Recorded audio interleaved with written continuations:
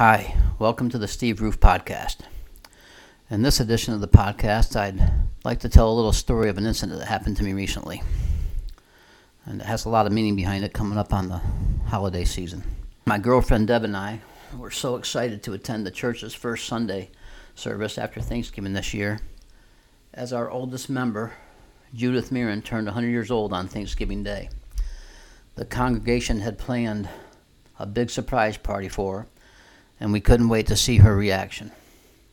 Judith was originally from England, and we all loved to hear the stories from her childhood told to us in her wonderful English accent. You can't imagine the sadness we felt as Pastor Orr opened up the service with the news that Judith had passed away the Friday after Thanksgiving.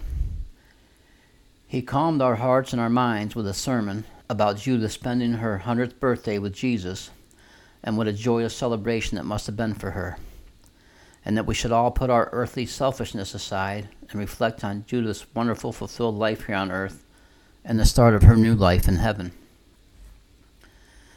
Judith had no remaining living relatives, and Pastor Orr told us that she left her estate to the church. He asked for volunteers to help pack up Judith's belongings, and of course Deb and I did not hesitate to agree to help. The following weekend, we found ourselves in the cold, dusty attic of Judith's house, gently picking through her stored possessions. As I scanned the neatly stacked room, I noticed a wooden box in the corner, below the quarter-sawn rafters.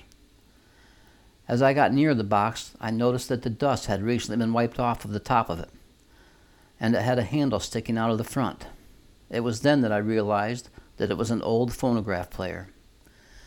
I carefully lifted the lid and gasped when I read the label on the record that was sitting there, like it had just been played.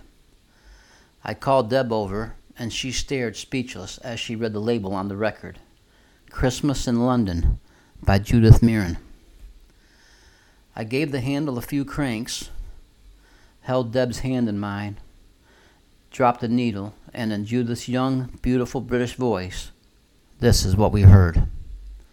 It's Christmas in London, the cobblestones are covered in snow. The flakes glisten like diamonds as they fall past the oil lamp's soft glow.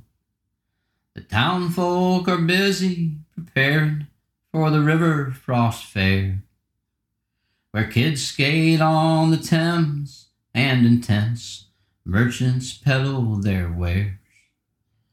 It's Christmas in London, wreaths of holly hang on the shopkeeper's door, and inside they're baking gingerbread to hand out to the homeless and poor. Christmas in London, such a magical time of the year. Christmas in London would be better if you all were here. It's Christmas in London, the cobblestones are covered in snow. The flakes glisten like diamonds as they fall past the oil lamp's soft glow. Christmas in London is a magical time of the year. Christmas in London would be better if you all were here.